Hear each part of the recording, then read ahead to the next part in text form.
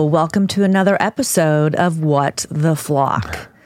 So today, in honor of our guest, Dr. Steve Hassan, I'm going to read one of his favorite quotes that you can actually find on his website, but I love it. It's to the point. I know but one freedom, and that is the freedom of mind. That's a quote by Antoine de Saint-Exupéry.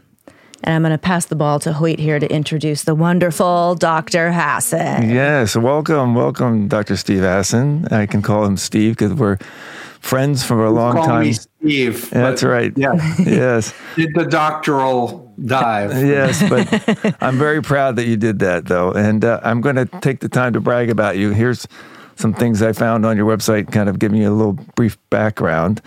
Stephen Hassan is an expert on undue influence, brainwashing, and unethical hypnosis, and the author of the best-selling book, Combating Cult Mind Control, which I will talk later about how that helped my life, and I think yours as well, Rachel. I mean, completely. He is a licensed mental health professional, cult expert, and undue influence expert with professional experience in the United States and abroad, including consulting, coaching, speaking, media appearances, activism, writing, researching, teaching, intervention, and recovery services, and expert consulting and witness work to assist individuals and families with problems related to undue influence. His expertise includes undue influence in cases of destructive one-on-one relationships, families, parental alienation, mini-cults, religious cults, therapy and self-improvement groups, professional abuse, institutional abuse, corporations, multi-level marketing, political groups, human trafficking, hate and violent extremism, and other situations. He writes and speaks out about the importance of viewing terrorist groups as destructive cults. He has helped thousands of individuals and families recover from undue influence, myself included. And with over 40 years of experience, he is sought out after as one of the most foremost authorities of undue influence by controlling groups and individuals. Steve understands the subject from a unique perspective of both a former cult member who was deprogrammed in 1976 and as a clinical professional who has devoted his life to helping others. Welcome to the show, Steve. Wow, I'm tired. Yeah. I'm tired. I'm ready to nap after all that. I could go on. Like that was a that was more than enough. But to cut to the chase, I got burned by the Moonies, and once my family rescued me and I understood what happened to me, I was pissed. Yeah. And I also was confused and wanted to understand what happened to me. Or as you say, what the flock happened to me? And so talking with Lifton and Singer and the experts, they kind of dished it back to me and said, well, you've experienced it directly.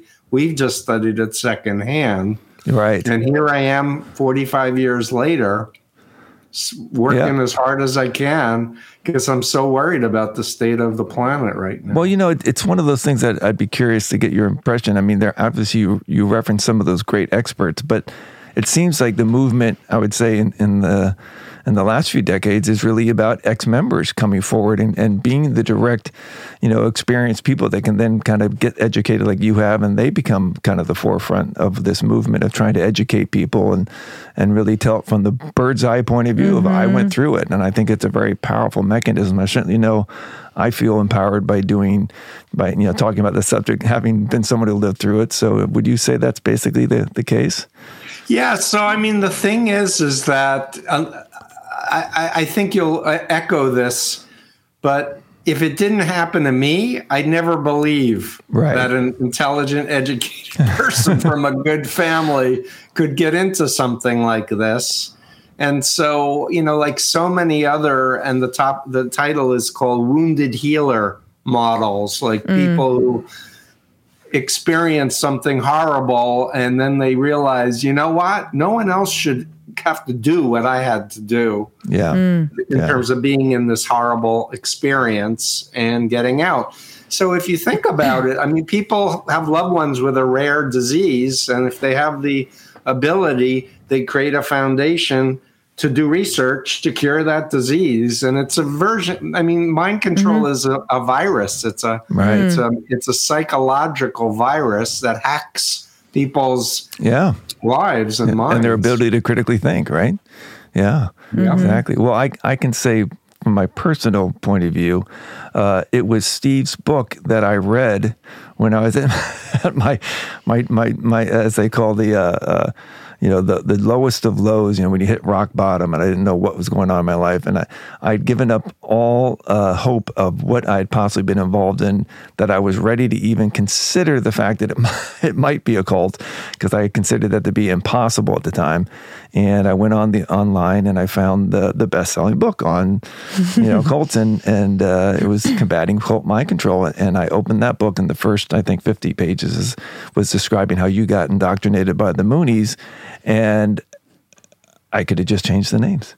I was like, holy shit. I mean, I really realized that was my aha moment to saying, oh my God, I've been in a cult, and I've been resisting this idea, just largely because I was ignorant. I didn't know how cults work. I didn't know anything about it. Right. And nobody thinks they're in a cult. When I was in the Moonies, everyone kept saying I was in a cult, and I knew I wasn't in a cult, and I knew I wasn't brainwashed.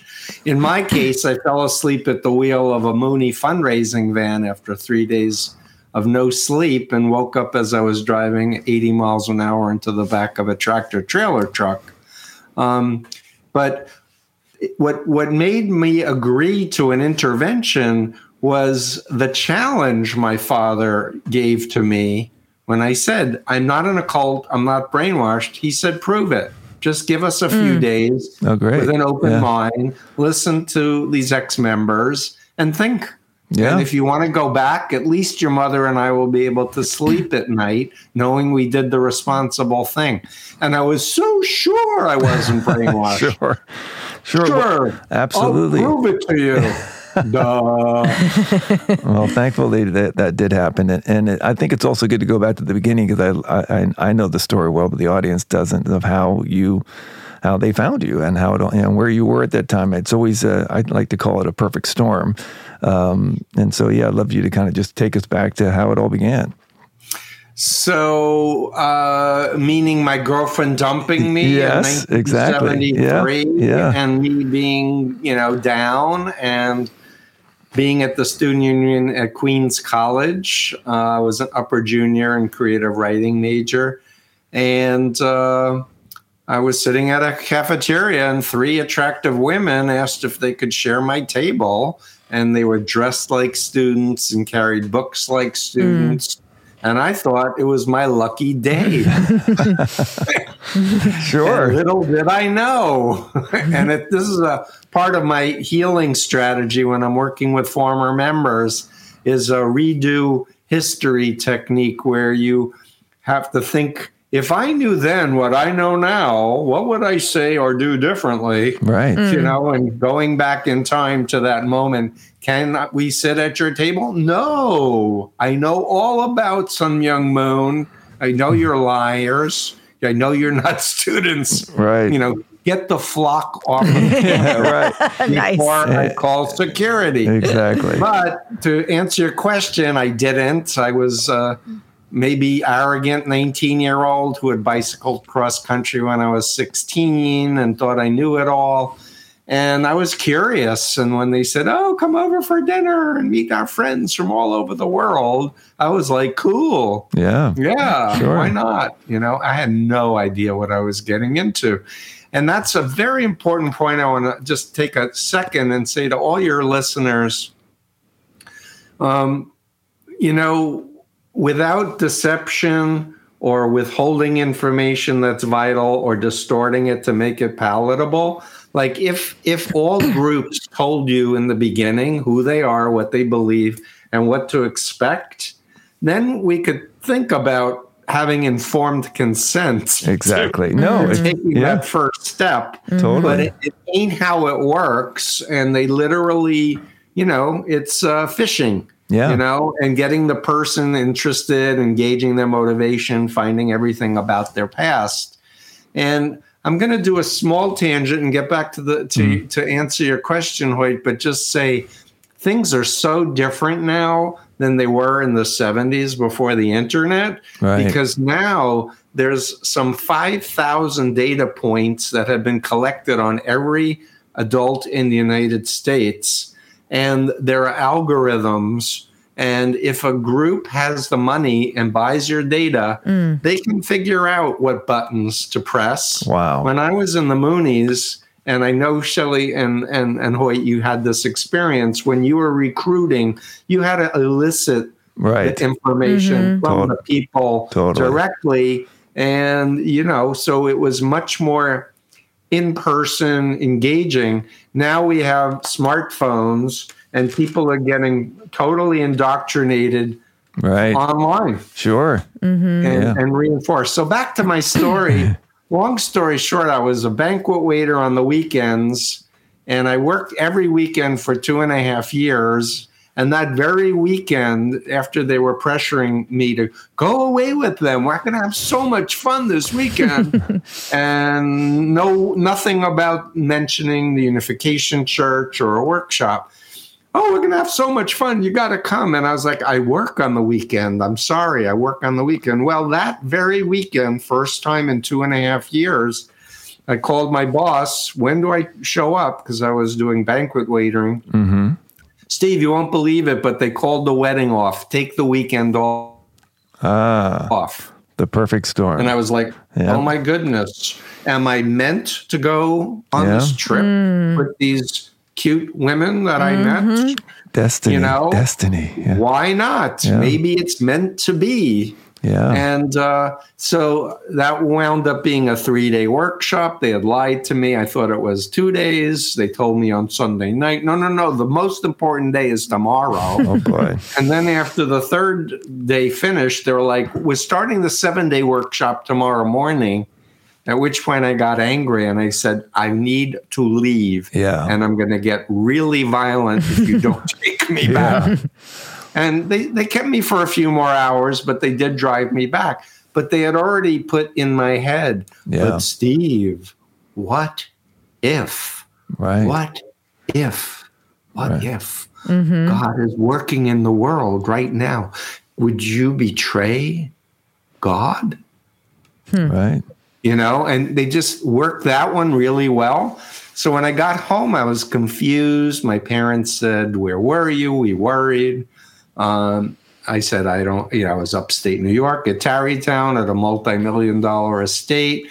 They said, you look like you're high on drugs. I said, I don't think they gave me any drugs because I was sleep deprived too and hypnotized. And my mother's reaction was, let's go talk to the rabbi. And I'm like, fine, let's go talk to the rabbi, who is useless. Yeah. But they had put in my head the possibility, and they do this thing of what if it's true? Yeah.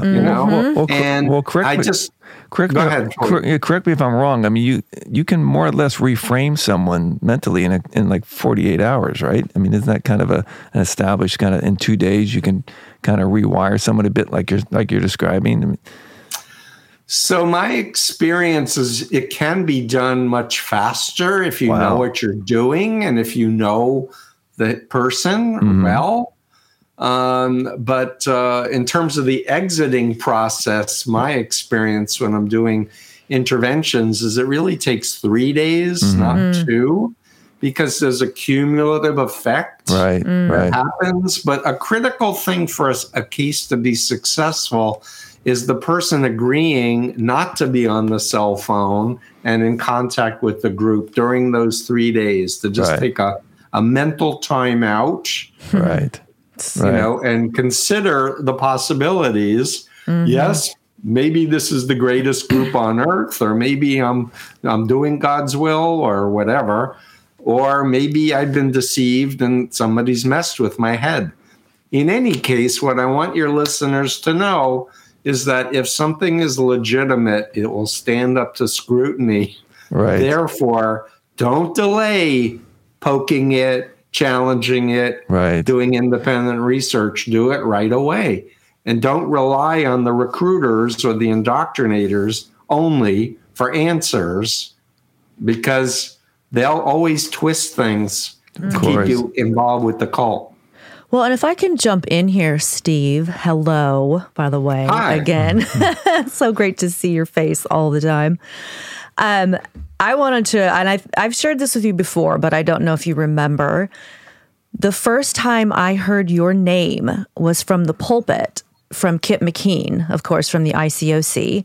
We were at the downtown LA Biltmore Hotel, and he was preaching hard on not listening to anybody outside of the church.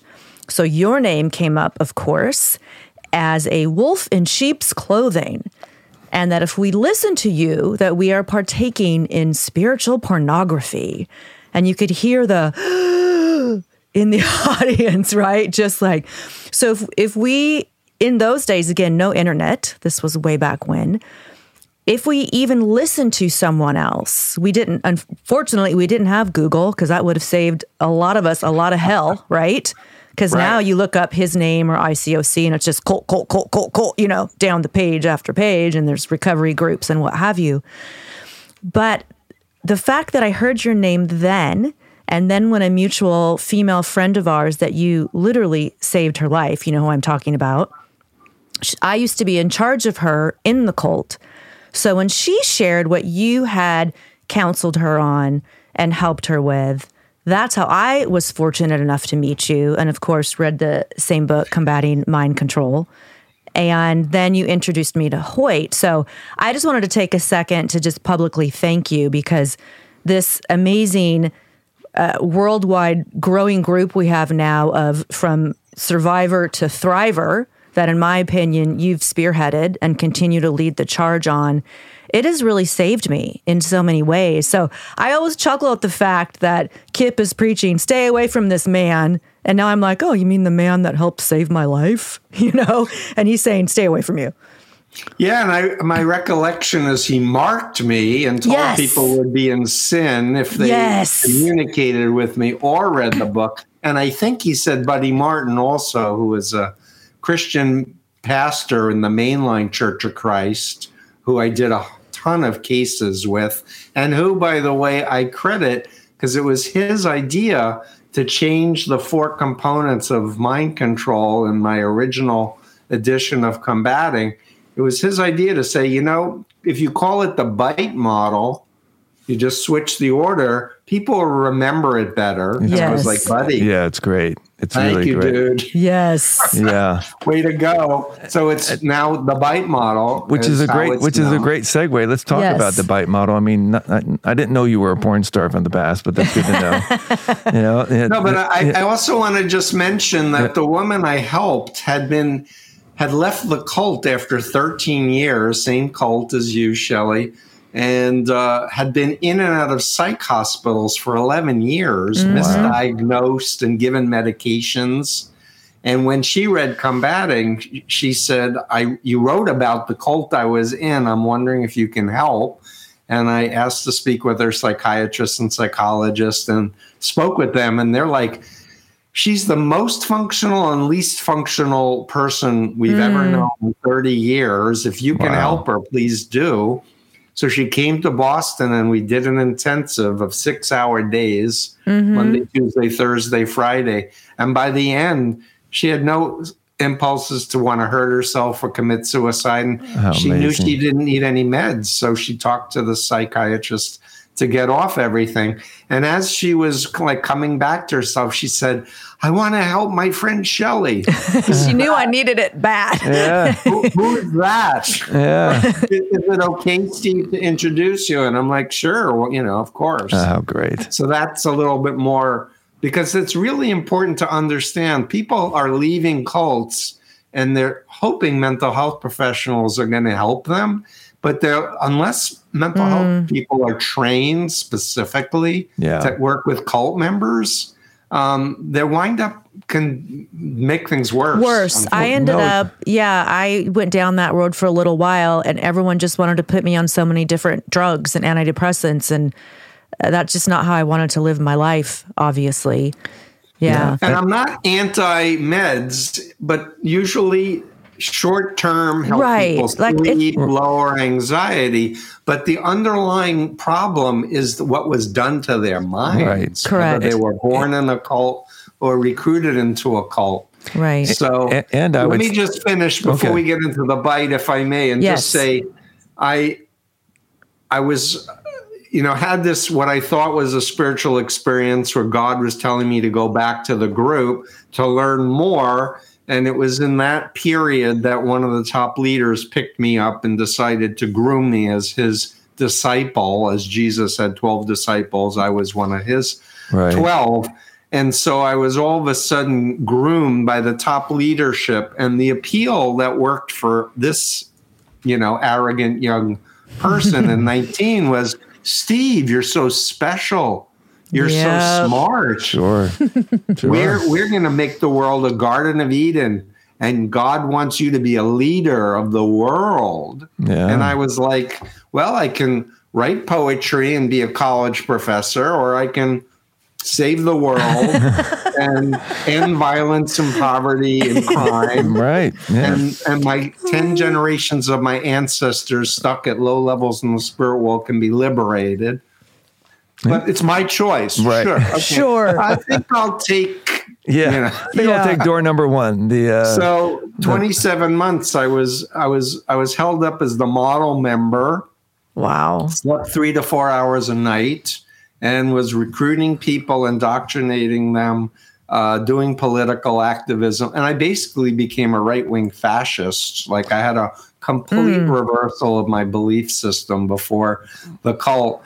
And so when I had that accident and got out, I was like, what the fuck? No, exactly. But what's also interesting, we try to cover in this, because obviously in everyone who's been through a cult, there's inherent negative things we all endured, but it's also, I think, important to talk about what makes us stay. Like, what were the positives? Because if you don't offset with what the things that kept us there, then it sounds like we were all, masochists to be in this environment where all these horrible things are happening. So I'm kind of curious, looking back on it, what were the things that you would say were the positives that kind of kept you there for as long as you were there?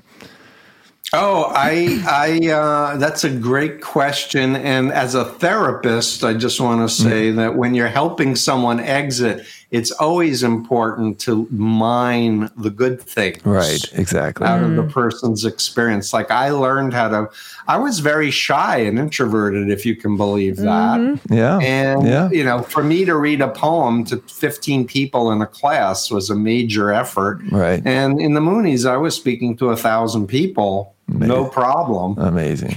Yeah. No, it's great. That was just one of the many things I learned. Right. I learned how to run a business. I was making $1,000 a day doing the street fundraising, using a lot of deception. Right. Let's see. I learned to eat sushi in the Moonies in 1974, which is still one of my favorite foods, even though they're one of the major suppliers of sushi in America. Oh, good. What else? I learned a lot about the Bible and about people from over the world. Right. That was another positive.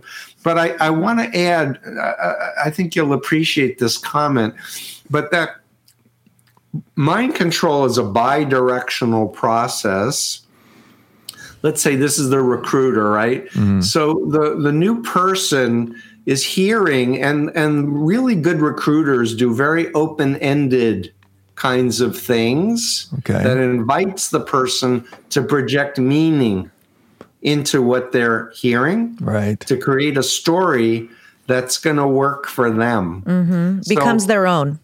It becomes their own, exactly. Mm-hmm. Unlike a case like Patty Hearst is kidnapped out of her apartment and thrown into a trunk and put in a closet and raped. And early Patty is like, I don't want to be here. These people are dangerous, right? But then she had to, for survival mechanisms, the trauma bonding and all of that.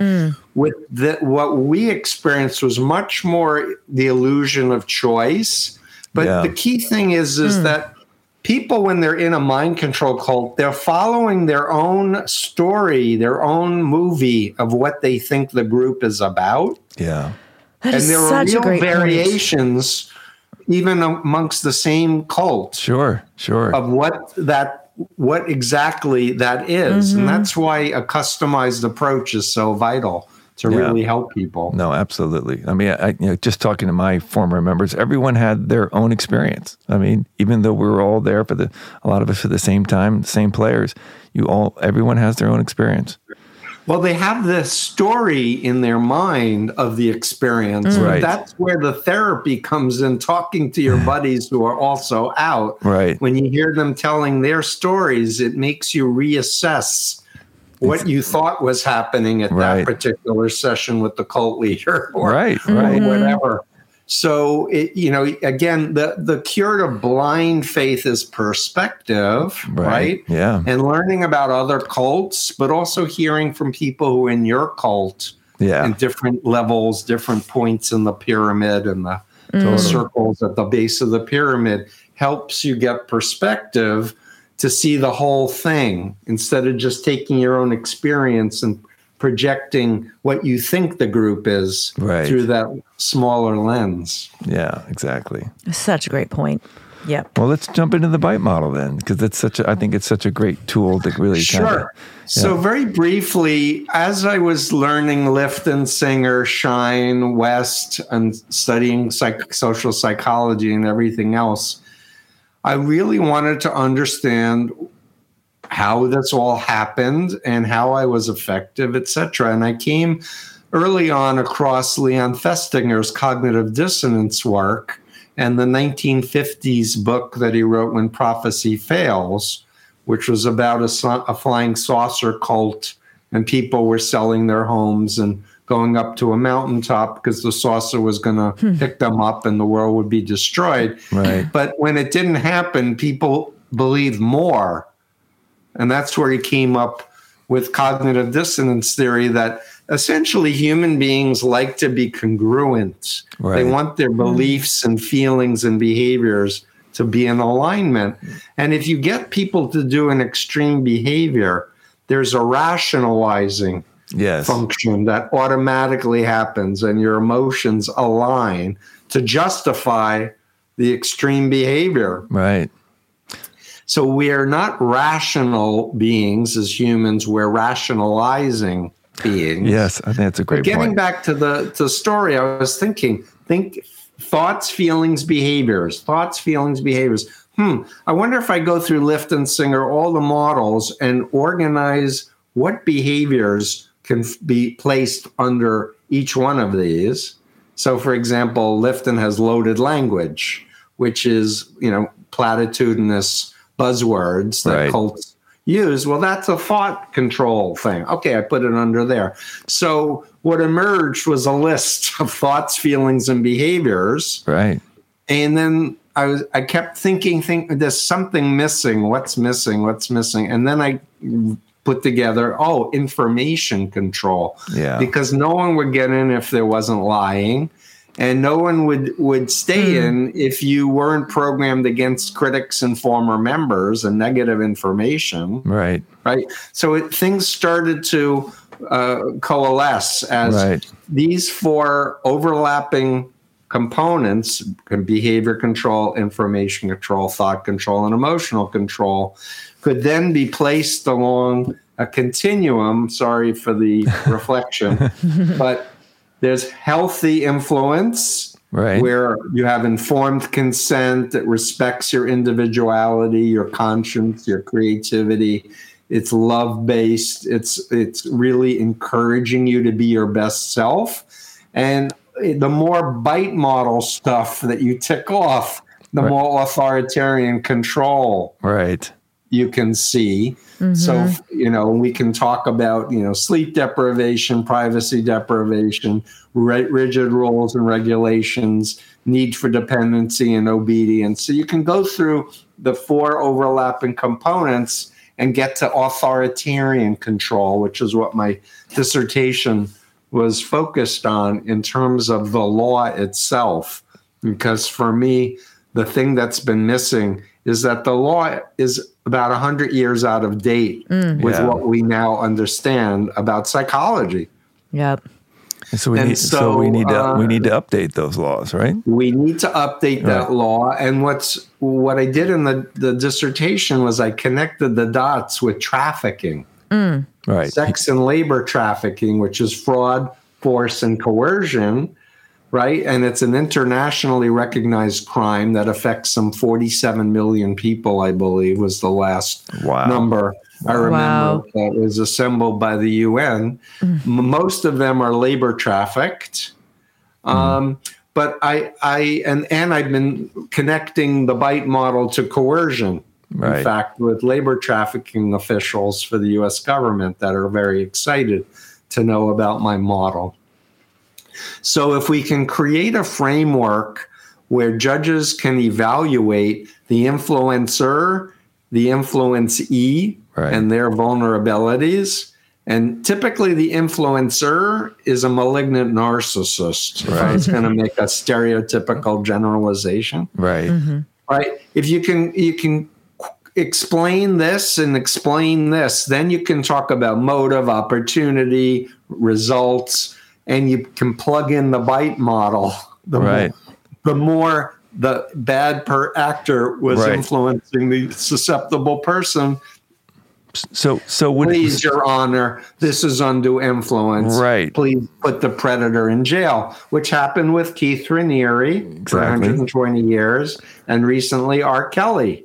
Right. And I don't think he's been sentenced yet, but I'm so thrilled that these models are starting to find their way into the legal system. It's great. And does that involve doing like an evaluation of the players? Is that how it's really done? I mean, how do you assess that you've got the malignant narcissist and you've got the influencee, so to speak? That's the hard part. Is that so it's actually, for cults that have been around for a while, one can just read the writings or listen to the ravings of a cult leader, right, to get all of the grandiosity, need for admiration, thinks they're above the law. Right. You can get that without having to sit the person down and do a forensic evaluation. Okay. Actually. Oh, good. And I actually did a chapter 3 in The Cult of Trump, comparing Donald Trump with Jim Jones, Hubbard of Scientology, and the Moon.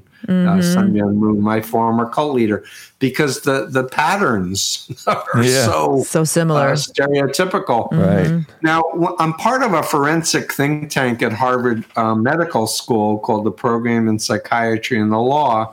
And when I first did a presentation for them, and then I was later invited to attend, they said, you need to go get a doctorate and you need to do a quantitative study on your work, because you can say that it works, but science doesn't work that way. Anecdotal evidence is only anecdotal. So we did the first quantitative study, but it's really groundbreaking in the sense that there's never been a scientific instrument proposed, much less that came up with a powerful factor analysis, that can be applied in a uniform way, which is what the law really wants. It wants a standard that everything can be measured by. A precedent, almost, yeah. And there are what they explained to me is there are two ways the laws change. One is the body of scientific evidence, like talking to all social scientists and them all saying, yes, undue influence exists. Yes, here's how we can describe it and identify it, etc. That's one way. We're still years from there, unfortunately. The other is precedent-setting cases, which we now have with Raniere and R. Kelly, I believe. Absolutely. Steve, if I can jump in for a second, maybe with people that aren't as familiar with the BITE model, can you just go through what each letter stands for to spell BITE? Sure. B stands for behavior control. So regulating sleep, regulating food, your clothing, where you live, who you associate with, rigid rules and regulations. But the most important thing with behavior control is dependence and obedience. That's the goal of behavior control, is complete compliance. And typically cult leaders want power, money, and sex, and not necessarily all. and not necessarily in that order, although I would generalize. Power is always, money is usually, and sex is usually, unfortunately. Like Raniere. Right? Yeah. Information control is all about information. So the way a group recruits, if it's deceptive, lying, withholding information or distorting it, making people tattle on each other, spy on each other, telling people they can only tell their upline negative things, they can't tell to anyone else. You stay away from critical literature or former members. So there's all this information control stuff. And then the T is thought control. And the stereotypical frame for thought control is that you have an ideology that's looked at as the truth with a capital T. It's not just a doctrine. It's not just a map describing reality. It's the truth. Right. And it's typically black and white, all or nothing, good versus evil, us versus them. It's very simplistic. And then within thought control, thought stopping, which is a behavior mod technique that I was trained to do as a Moonie. Yeah. And many of my clients and people that I've interviewed have talked about blocking any doubts, Sure. like doubts are evil. And especially in cults that say, oh, if you just believe 100%, it will magically appear. The universe will deliver it. Right. Right, under thought control. So the idea is behavior control, information, thought control, and then the emotional control is making you feel special, love bombing, making you feel like you're an elite, you're chosen. But mostly it's about guilt and fear manipulation. And the single universal one in under the E, the emotional control, is what I call phobia indoctrination, which is the indoctrination of irrational fears that if you leave the group or even question the leader, terrible things are going to happen to you. Sure. And in my book, Freedom of Mind, in chapter 10, I have 4 pages single-spaced of the most common phobias that I've worked with over 45 years. If you leave, you'll get cancer. If you leave, you'll be a drug addict. If you leave, you'll commit suicide. Yeah. So in other words, when you're under mind control, when you think of leaving, you can only generate negative movies and stories in your head. You can't imagine happy and healthy, spiritual. Right. Yeah. Right. So, but the 4 things, behavior control, information, thought, and emotional control together, because many of them overlap. Right. Along the influence continuum, anyone can self-diagnose a controlling relationship, for example, or a boss that is a malignant narcissist, or a religious group, a political group, a therapy group, a large group awareness training group, multi-level marketing, all the things you kindly listed when you introduced me. Yeah. It really is a frame because we're humans and we use our minds, right, to interact with reality. If you can put a virus in someone's mind and hack it, it's similar to, somebody injecting malware into your computer operating system. Yeah, no, exactly. You can't expect it to work normally. It's a great analogy. And it makes me think about a point you brought up earlier of where when people come out of these groups, whatever way they get out, it's sometimes difficult to find the right help, whether a mental health, practitioner. And would you also say, I'm kind of curious, to me, like it was a huge thing to even discover I'd been in a cult. And I think a lot of people get out of these groups and never even identify what they've been in. Would you say that's kind of accurate, or how would 100%. Yeah. 100%. Yeah. So in my work, I just say, first of all, there's a difference between people born or raised in an authoritarian cult and people like myself who was recruited at 19. Why? Because I had a pretty strong personality and identity and value system by 19. So I had a reference point to go back to. But when you're coming, if you're raised in that environment, you don't know what's normal. Right. You think it's normal to be hit with a paddle Right. Yeah. If you're fidgeting at church, like, huh? We know corporal punishment is trauma. Right. Mm-hmm. Exactly. Like it does brain damage to children, and yet it's still, not illegal in the United States. It is in other countries, but not in the U.S. But the thing that worked about my book, and this is a problem with combating in the current generation, because young people don't remember the mass weddings. They don't know who the Moonies are. Right. I mean, they've surfaced again through the son, Sean Moon, with his bullets, his golden bullet crown, and his AR-15, and he's training people for civil war in the United States. So younger people are learning. But like Coit, you were like, oh, I know the Moonies are a cult. Let me check out this Hassan guy. Yeah. What the Moonies are about. I mean, it actually took me the point of view of like, well, that's something that I would never get involved with, because I was like, I don't know if I can listen to this guy. I mean, that was my. But that's why. Yeah, exactly. But Jehovah's Witnesses. Sure. Oh, the Moonies are a cult. They read it and they're like, I underlined the whole book. Exactly. Wait a minute. Exactly. Or the Mormons, or any number of other groups where there's so many people who are raised in it. But what I say to all your listeners is, if you have anybody that you care about in your life, mother, father, sister, brother, best friend, boyfriend, girlfriend, that raises the question, do you think you're spending too much time or too much money? Or, you seem to be being more deceptive, or we've noticed a radical personality change. Could you please investigate it? If there's anyone in your life raising that question, right, it's them that should say, hey, would you mind checking out What the Flock podcast? Let's listen to it together. Right. Yeah. Like, what do you think?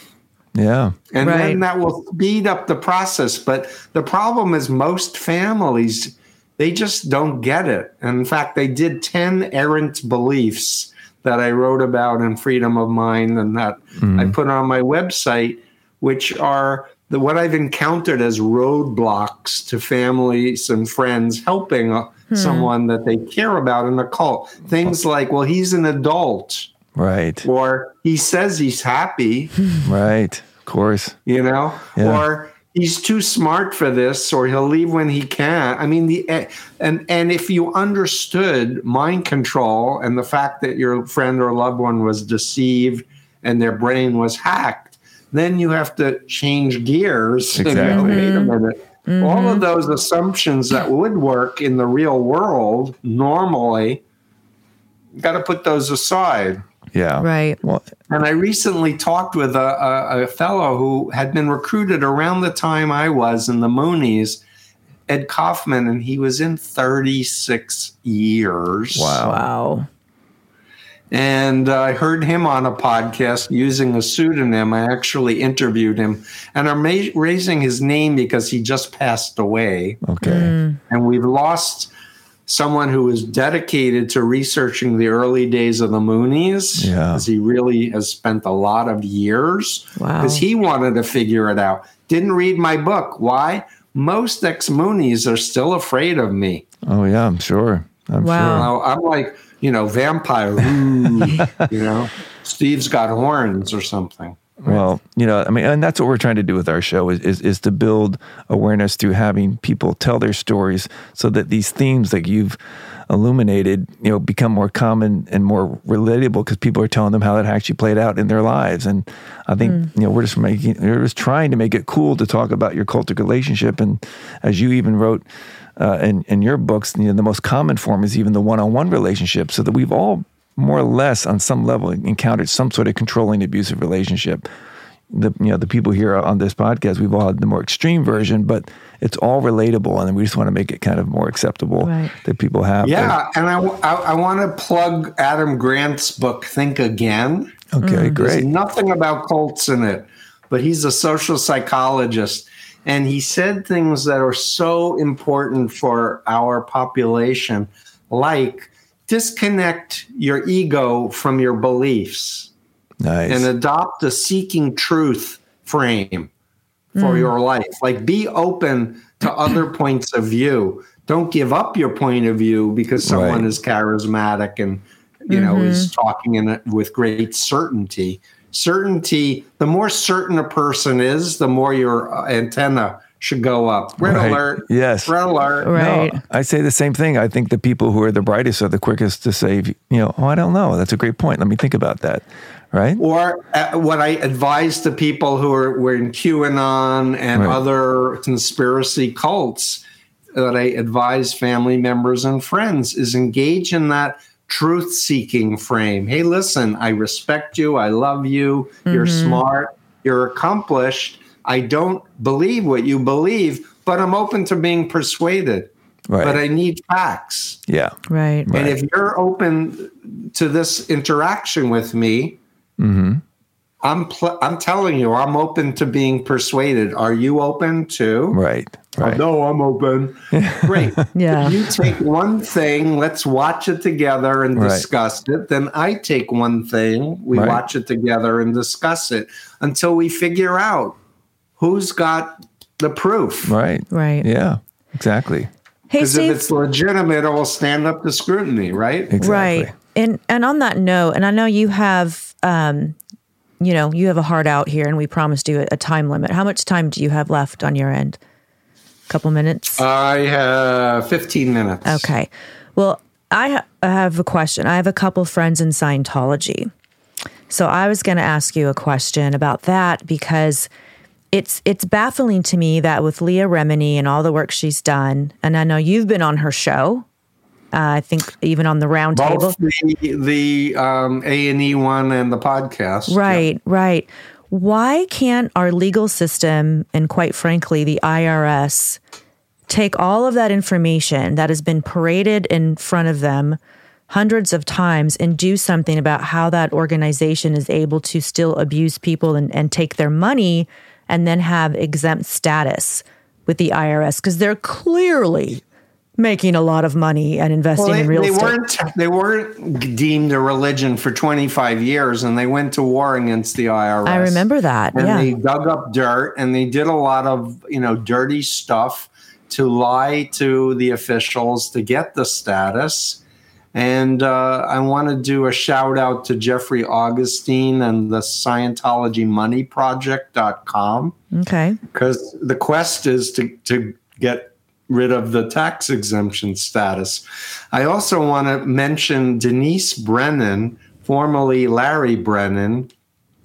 I have video interviews with him and her as she transitioned to be a woman. And she was told personally by Hubbard to make it into a religion. Mm. Wow. And when he was Larry, of course, Hubbard was a homophobe. So Larry couldn't be his true self there. But he told me, I have a long interview with him before he passed away of a heart attack. She passed away of a heart attack of like armies of lawyers organized to do this thing. But the bottom line, it was corrupt. And the whole legal system of how the IRS determines it has been undermined and corrupted. So there's a fledgling new consumer business protection agency. Elizabeth Warren was involved with getting that set up. But by no means do we have the political clout yet to change the law and include undue influence. But then once that's done, starting to prosecute groups like Scientology, for example, for labor trafficking. Right. That's what I was going to say. In my professional opinion, they are labor trafficked. I was labor trafficked by the Moonies. Sure. I never got paid. I think we all were, actually. 21 hours a day, 7 days a week. Same here. I made a fortune for them. So, but we're working on it, but we need more help. If you're listening to this thing and you have some influence or you have some connections, yes, it's really going to need a massive educational effort to get on the same page instead of like, well, they're an adult or they have a right to their opinions.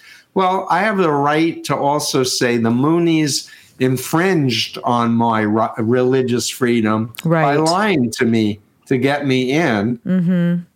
You know? Yeah. And you can't do equivalencies when one side is being criminal and and undoing the system of checks and balances and laws. Right. So we have a lot of work to do. But I want to just say I really believe that the three of us are representative of millions of Americans who have experienced undue influence. Mm-hmm. And if we do like the hashtag I got out effort, and if more people are sharing their stories, we could organize, and we've tasted what it's like to lose your freedom. Sure. To be controlled by another person or group. We need to share that with other people who just are oblivious. Yeah. Right. They don't get how precious freedom is. Yeah. But I don't have to ask permission to go to the bathroom. Yeah. No, exactly. You know? No. Can I have permission to visit my family? My mom's in the hospital. No, God needs you here. Yes. Huh? Yeah. It's my mom. Bye. Right. I'm leaving. You know. I could not agree with you more on that. That's exactly why we're doing this. Exactly. So. And that's why I said yes when my friend Hoyt and my friend Shelley said, please do this podcast. So I'm like, yes, please. Yes. And we want to do the Hollywood Project, right? We want more celebrities who are victims, people with millions of social media followers. We want them speaking out. And feeling comfortable to do so and having a safe space. And that's another reason Hoyt and I were excited about this. It's just the domino effect is what we're hoping for. Absolutely. Yeah, the tipping point. Yes. Right? And I feel like we're here, like we're soon. And it's going to either tip in a good direction or a really bad one. So I'm doing everything. I'm going with the good direction. Yeah. Me too. Yes. I'm an optimist. And there's no option to say, you know what? It's all messed up. I'm going to go fishing. Or I'm checking out. I'm going to do video games. Instead of like using my knowledge and my creativity and my network and your voice, contribute. Yes, exactly. Yes. Well, as usual, Dr. Hassan, amazing. I was taking notes. I'm just continuing to learn. So I'm personally very grateful, incredibly grateful for you and for Hoyt. Well, so I'm very proud to be a part of the From Survivor to Thriver community. That's right. I wear that like a badge. Yeah, that's for sure. Yes, for sure. It's a wonderful thing. You're beautiful. You're smart. You have an incredible story. So does Hoyt's, of course, the first male supermodel on the planet. And you don't need to know that from my words. You just can look at his pictures and go, he kissed Cindy Crawford and all these other supermodels. Just another day at the office. Dude. Yeah. Like Steve, it's so great to see you as always. You're one of my dear friends, and I'm so happy that you do the work you do, and you are absolutely, contributing to all of us. Kind of figuring things out and giving as you said, the information that was so vital because as I was saying to Shell, you can't save or help anyone, but people save and help themselves, and they do it through getting information. And the information you've provided and put out there in the world has absolutely given people the opportunity to change their lives. So I can't thank you enough for that. Keep up the great work. I look forward to seeing you soon. And, it's my pleasure. Yeah. And if someone's listening to this and you've just realized you're in a cult, I would encourage you to not state it to the group yet, and do your homework and get some support and make an exit strategy, because you might be able to help some of your friends and family to get out of the situation. And life's precious, and people come out and they want to make up for lost time. Yeah. And I say to them, the mind is, and this is what was told to me, by the way, in 1976. Steve, this therapist, said to me, Steve, the mind is like a muscle. Think about it. If you broke your arm and your arm was in the cast, as soon as the cast comes off, your muscles atrophied. Like you need to do physical therapy and build it up. Think about that too with your mind. I know I needed to like read a dictionary and reteach myself words, and I needed to force myself to concentrate to be able to read again, because my mind wasn't reading for 2.5 years. Sure. And I was only using buzzwords and crap from the cult. Right. And I just needed to reclaim my power. If you said to Steve in 76, one day you'll get a doctorate, I'd be like, you crazy? Even a master's. I got my first master's in 85. Right. And I got my second master's in 2019, or 2020 rather.